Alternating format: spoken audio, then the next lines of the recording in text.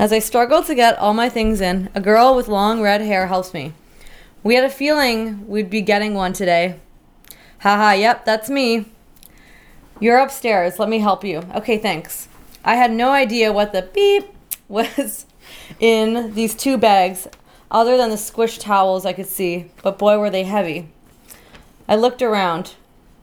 There was a woman wearing a blue house coat, approximately 50, watching Ellen on TV, on a thing that I think was supposed to be a couch. To me, it looked like something you would see in the lobby of a retirement or funeral home. Metal with plum-colored, shiny cushions, which didn't disconnect from the metal frame. To my right was what looked like half of a kitchen, a room with a metal table shoved against a wall with 3 plastic chairs shoved underneath. There's also a fridge with this welcoming picture. Should I say that or no? Problem, it's 2 people like standing upwards, and then the next picture is 1 person standing upwards and 1 person on the ground. Problem solved.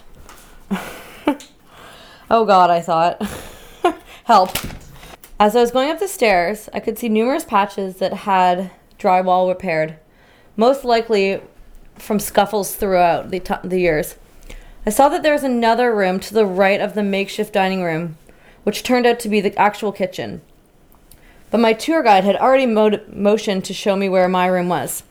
We climbed 14 carpeted steps and turned left, where we entered a hallway approximately 20 feet long, with sandy plastic floors made to look like they were wood.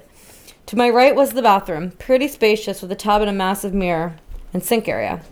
Down the hall were 5 doors, all but 1 open to single rooms. There was a window on my door, about a foot squared. Put your ID in the corner, the woman said.